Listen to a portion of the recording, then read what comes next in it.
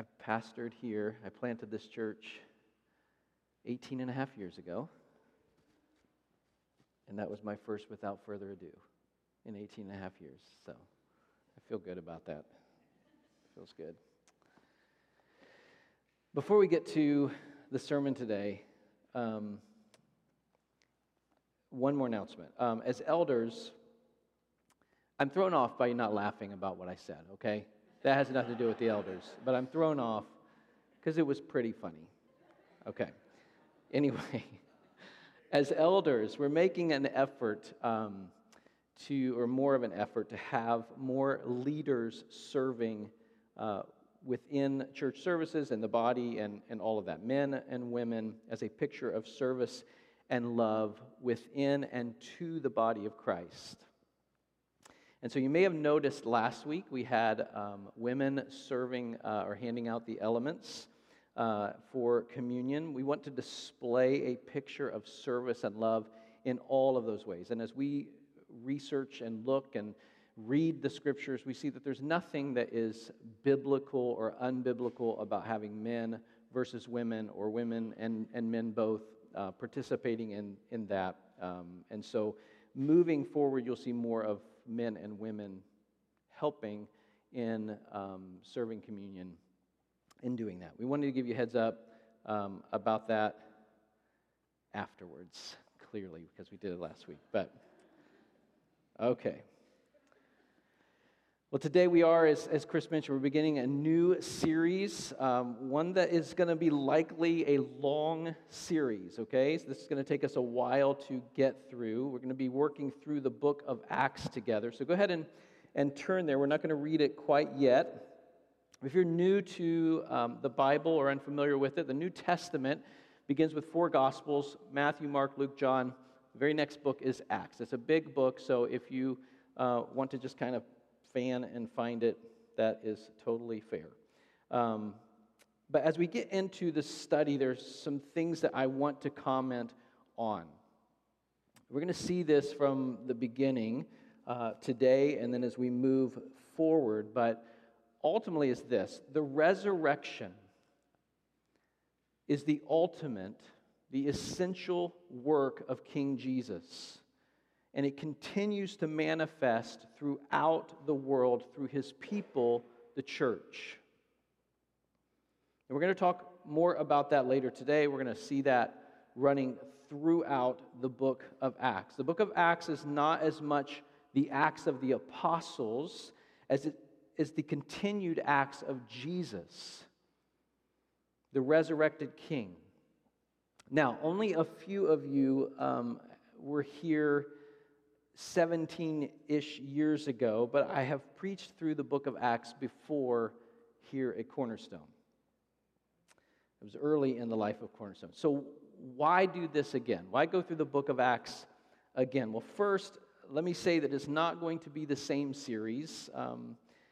I won't be preaching the same sermons. I'm probably not going to be looking at those sermons. I don't even know if I view the book of Acts the same way as I did 17 years ago. And so it will not be the same. But there are a few reasons that we're going through it now. First is this: in light of the series that we just finished, How We Got the Bible, it will be good to look at this book through the lens that we've learned in that series. And then secondly, because of our values as a church, I truly believe that we're going to be challenged to seek to live out our values more as we work through the book of Acts. That's my hope as your pastor. That's our hope as elders of the church. And so let's look at some of the background for the book of Acts, and then we'll get to the first 3 verses of it in a bit. But as we get into it, I want to remind you of the series that we just finished, How We Got the Bible. The first sermon of that series, we talked about, in the midst of that sermon, different genres of the Bible. So different books, and even different parts of different books, are different genres. And so we don't approach those or read those the same way. The example that I gave over and over is we don't read Proverbs the same way that we read Galatians. Well, as we come to Acts, Acts is a historical book. And so we should ask, what does that mean? And how does the fact that Acts is a historical book affect the way that we read it? Well, one of the things we want to know from the very beginning is Acts is descriptive. It is not prescriptive. Hopefully that makes sense, but Acts is describing the circumstances of the early church. It's describing the events that took place. It is not prescribing things. In fact, there isn't a single command in all of the book of Acts to you or to me. So we don't approach this book assuming that God is prescribing to you the things you are to do. There's many examples of that we're going to see as we go through it from start to finish. Now, does that mean we don't come to the book of Acts ready to learn or to grow? Absolutely not. We should, and hopefully we will. We must learn from it. There are commands to other people or peoples that we know are things that we must do, things like repenting of our sins. We don't read the book of Acts as if it's written to us. We read it as if it's written for us. Ultimately, Acts is the story of some of the beginnings and history of the church. And that is significant. It's most significant because that's our story. This is our history. It's the history of the church, the beginnings of the church. And so we should want to know it and be able to retell it the best that we can. As we approach the book, notice that the author in the very beginning doesn't introduce himself. So Acts is a part of, as well as four Gospels, this group that belongs to New Testament books that are generally referred to as anonymous because the author doesn't introduce himself. That doesn't mean we don't know who wrote those books. Church history tells us that the authorship of Acts is attributed to Luke. And so we want to know, who is this guy, Luke? We know that Luke was the author of a previous book, the gospel account by his name, the gospel according to Luke. He refers to that in Acts chapter 1, verse 1. And then in Philemon, the book of Philemon, verse 24, Luke is referred to as a fellow worker with Paul. In Colossians 4, verse 14, Luke is referred to as the beloved physician. And then in 2 Timothy 4:11, Paul says that Luke is the only one who is with him while Paul is in prison. So we can get from that, Luke is a physician, he's a doctor, and he's also a co-laborer, a servant with the Apostle Paul. And we can see and learn just by reading the work that he does in Luke and in Acts that he's a careful student and laborer who worked to give an account for us of the life and works of Jesus. That's a blessing. And most scholars date Acts as being written before AD 70 or between 80 and 95 AD. New Testament scholar Douglas Moo writes in favor of an early date, and he gives 4 reasons that I want to share with you of that early date. First, he says it's because of Luke's apparent ignorance of the letters of Paul. Now, we know as recipients of God's Word, Paul wrote a lot of letters.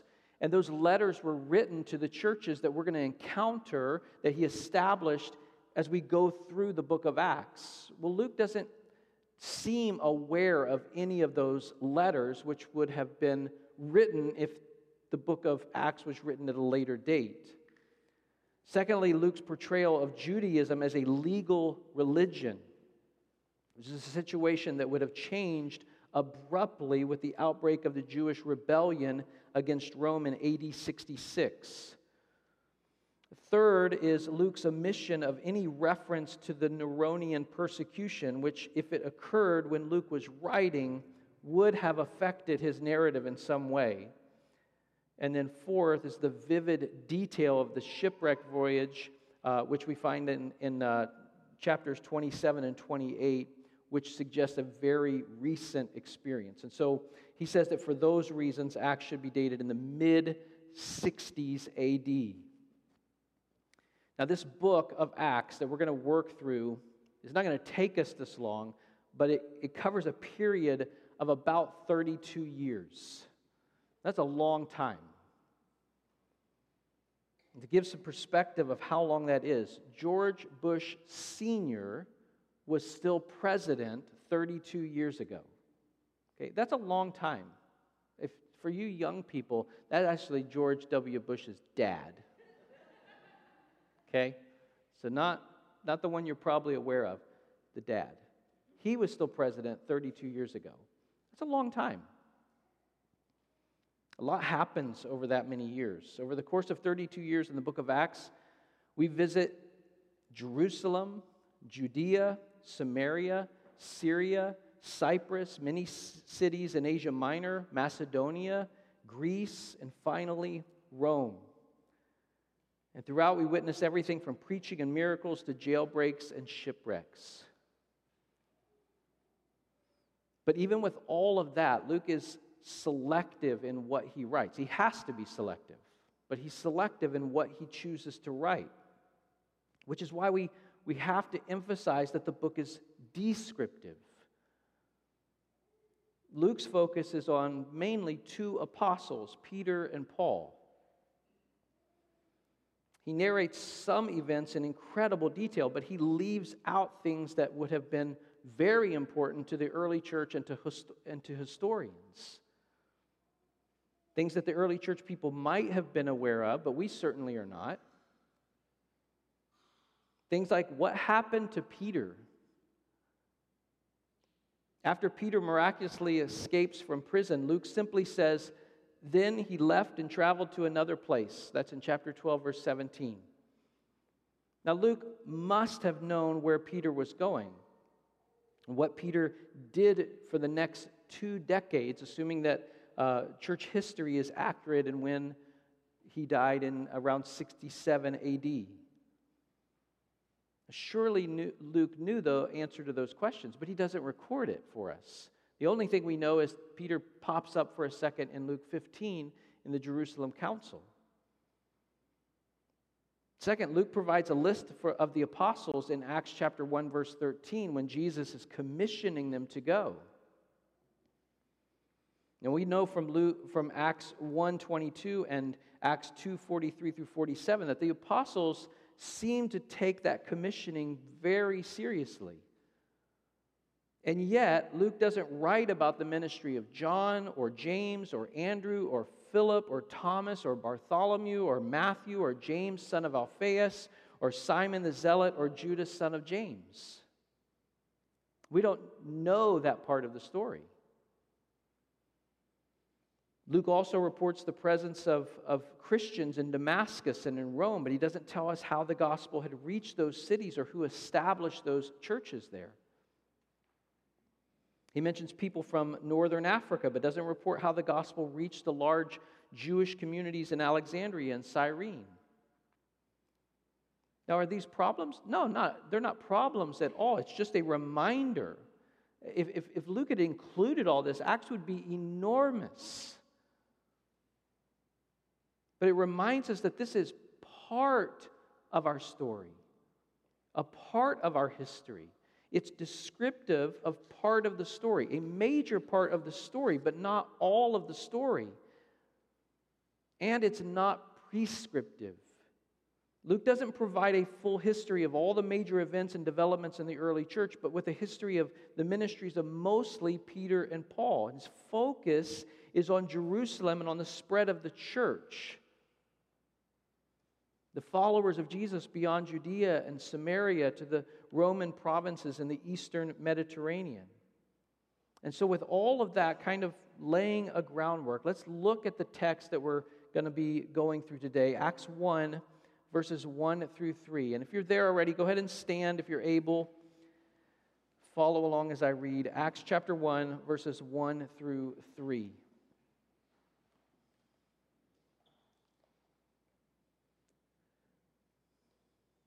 In the first book, O Theophilus, I have dealt with all that Jesus began to do and teach, until the day when he was taken up after he had given commands through the Holy Spirit to the apostles whom he had chosen.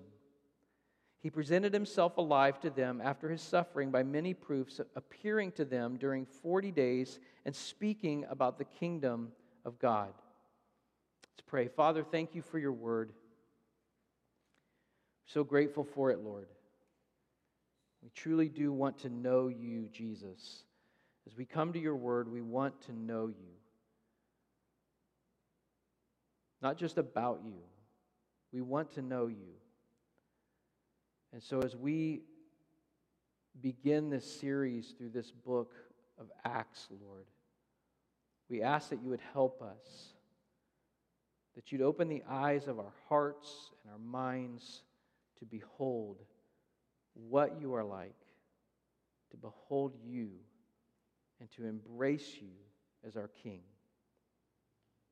We pray these things in Christ's name. Amen. Go ahead and have a seat.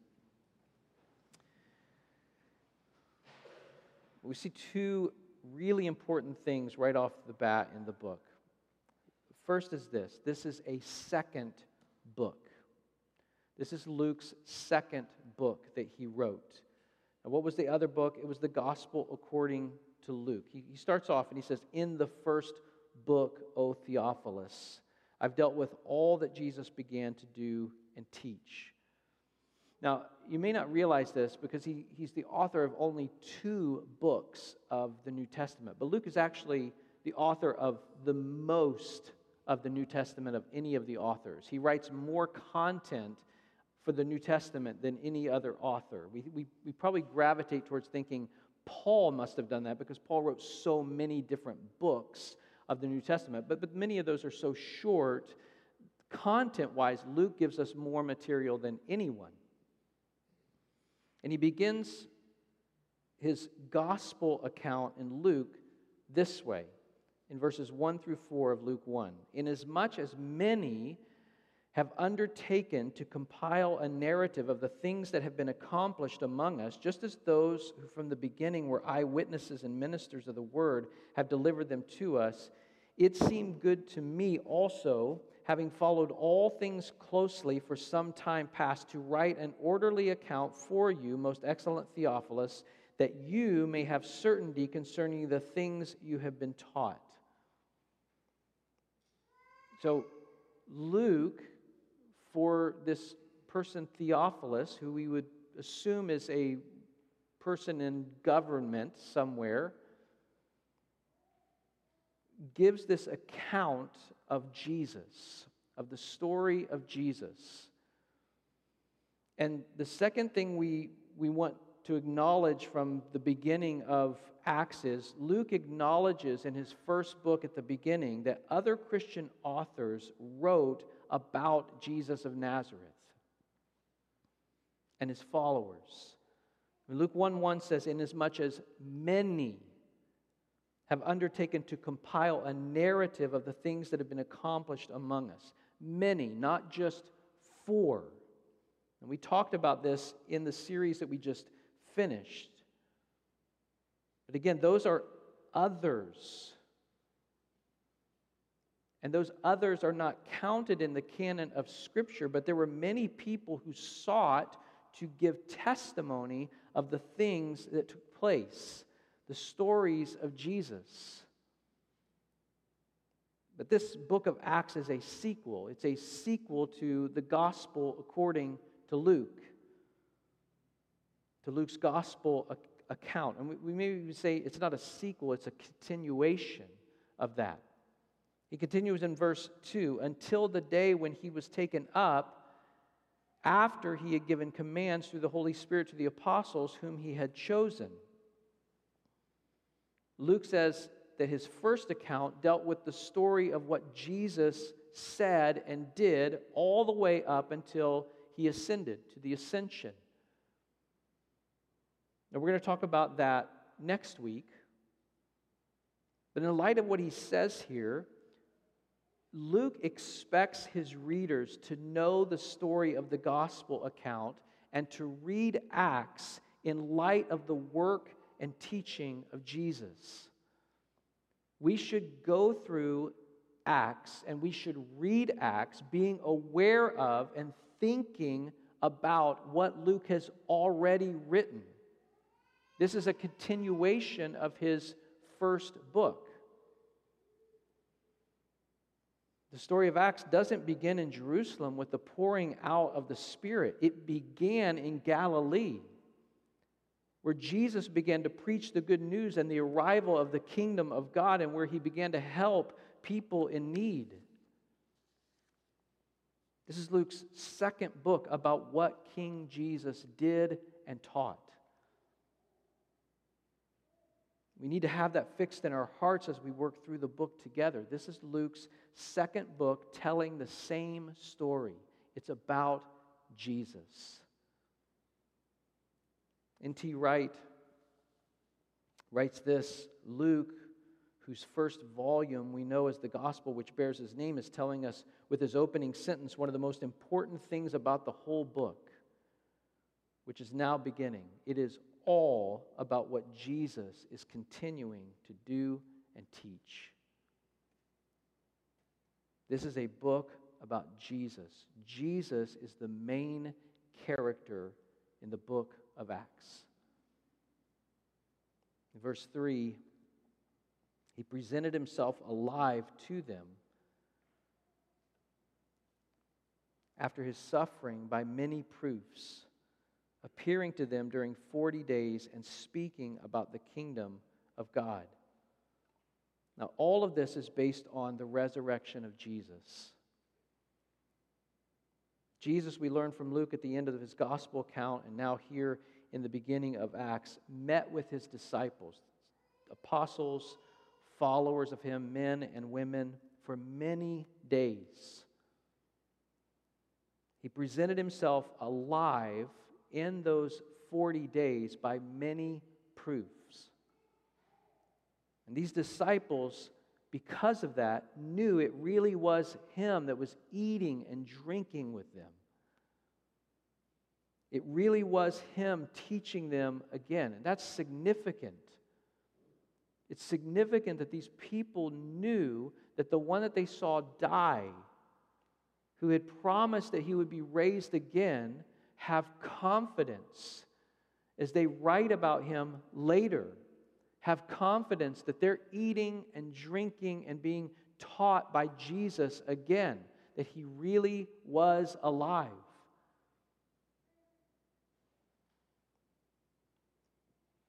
And Luke says here that Jesus spoke about the kingdom of God. Jesus' work didn't end in the grave. That's why we're here. He rose, and that's the essential work of Jesus. The resurrection means everything. Every event in Acts is contingent on the resurrection of Jesus. It changes the entire world. And so Luke refers to proofs that led the disciples to the conclusion that Jesus was alive after he had been crucified. He wrote about that in Luke 23, verses 26 through 43.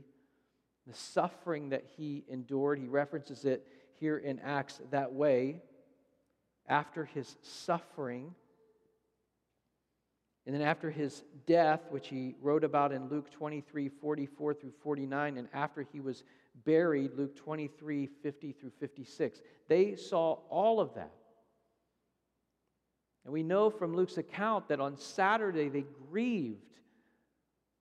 We know from Luke's account with the two disciples on the road to Emmaus and how they were in great sorrow, thinking that the one they loved was dead. But Jesus, in his grace and mercy, presents himself to them as proof that he really was alive. He appeared to his disciples multiple times between the resurrection and the ascension. Paul writes in 1 Corinthians chapter 15, verses 5 through 7, that he appeared to Cephas, that's Peter, then to the 12. Then he appeared to more than 500 brothers at one time, most of whom are still alive, though some have fallen asleep. Then he appeared to James, then to all the apostles. As Paul writes that, it's written to give us confidence, the same amount of confidence that these disciples who saw him and ate with him after his death and resurrection would have. Because 500 people is a lot of people to not come forward and say, these guys are lying.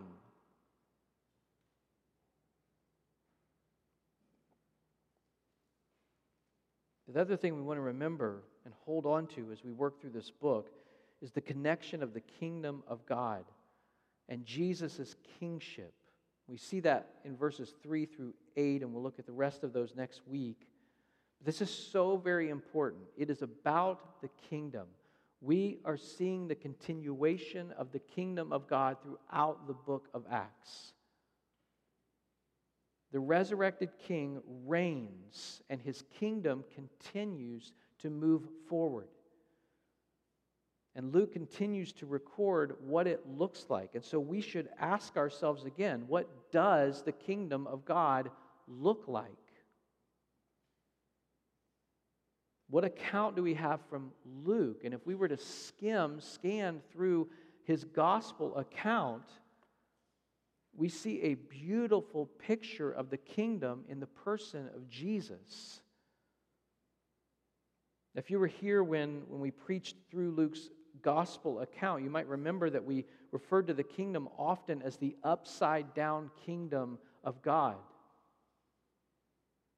Why? Because it wasn't at all what humans expected. It's not what they were anticipating when the Messiah came. It welcomed sinners. It embraced the marginalized. It rewards the humble. It heals the broken. It touches the outcast. It loves the refugee. This was upside down from everything that they anticipated the kingdom being when the Messiah would come. But Jesus displays it perfectly, graciously, and lovingly for us. This is what the kingdom is like, Jesus is saying. Look at me. Look at my life. Look at my teaching. It is the embodiment of Jesus and his teaching. That's the kingdom of God. And Jesus said that it has come in him. This is so important to know going into this series because I want us to think kingdom as we go through it. And I think Luke wants the same thing, because if you look at the very last verse of the book of Acts, the last two verses, Acts 28, verses 30 and 31, Luke writes this: he, meaning Paul, lived there 2 whole years at his own expense and welcomed all who came to him, proclaiming the kingdom of God and teaching about the Lord Jesus Christ with all boldness and without hindrance. Luke does something significant here in his writing and purposeful. He begins and ends with this truth, the proclamation of the kingdom of God. And that's what's called an inclusio in writing. It connects the beginning and end of a book. And by doing so, it's connecting all of the content within the book in that way. He connects the contents of Acts, the life of the church and the missionary activity of the apostles, with Jesus and his proclamation of the arrival of the kingdom of God. This is what it looks like. This is all about Jesus, Luke is writing. And so my hope is that every single week we go through this historical book, we see it through the lens of the kingdom of God. Jesus' story continues. And we're so thankful that it did. and that it does. Because we are here and only here. We are saved only if that is true. Only if Jesus is alive and His kingdom continues. His kingdom that looks like what Jesus displayed, how He lived, is moving forward. And we, His people, are to pray and to live to that end. We're going to go into a time where we take the Lord's Supper together. Ultimately, Jesus displayed His kingdom, what His kingdom is like, by laying down His life. If you remember in our time that we spent, the years that we spent in the Gospel of Luke, it doesn't take long to get reading to chapter 9. And at chapter 9, everything focuses in Luke's Gospel. In chapter 9, it says that Jesus set His face toward Jerusalem. And every verse after that, until you get to the cross, is bent on that. He set His face to Jerusalem. And everything that Luke writes from there to the cross is that story. Jesus is intent to get to the cross. And what a blessing. What a grace that is for us. That His body was broken by the purpose of His love. That no one took His life from Him. He gave it freely. That His blood, He says, was poured out for the forgiveness of our sins. That's what we have the blessing of remembering in the Lord's Supper. That Jesus displayed His kingdom ultimately in laying down His life for others, for you and for me. His body was broken and His blood was poured out for our sins. And so you're going to be dismissed to come and receive the bread and the cup and take it back to your seats, and then we're going to take it all together after we sing. But let's set our hearts on Jesus. What was He like? If we're going to partake of the bread that represents Him, His body, if we're going to partake of the cup that represents His blood, His life blood, then let's set our minds and our hearts on what was His life like. What was Jesus like? And what is it He's calling me in participating in His body and blood to resemble, to reflect to the world about Him? Let's pray. Father, we love You and we thank You, and we need You. We need You, Lord. We see that right away as we begin this book. Without You, without Your suffering for our sins, Your death in our place, and Your resurrection, which is proof that God accepted Your sacrifice and a promise that we will have life everlasting. Without Your resurrection, Lord, we are hopeless. And yet we stand and we sit here today with thankful hearts, knowing that You really did die for us and You really were raised. That we have the testimony of not just one or two witnesses, but many, many witnesses who saw You again. And we have the testimony ultimately of Your Spirit. And so we praise You and we thank You, and we ask You in this time that You would help us to remember rightly who You are, what You are like. And as we take the bread and the cup to seek to reflect You to those around us, we pray in Christ's name. Amen.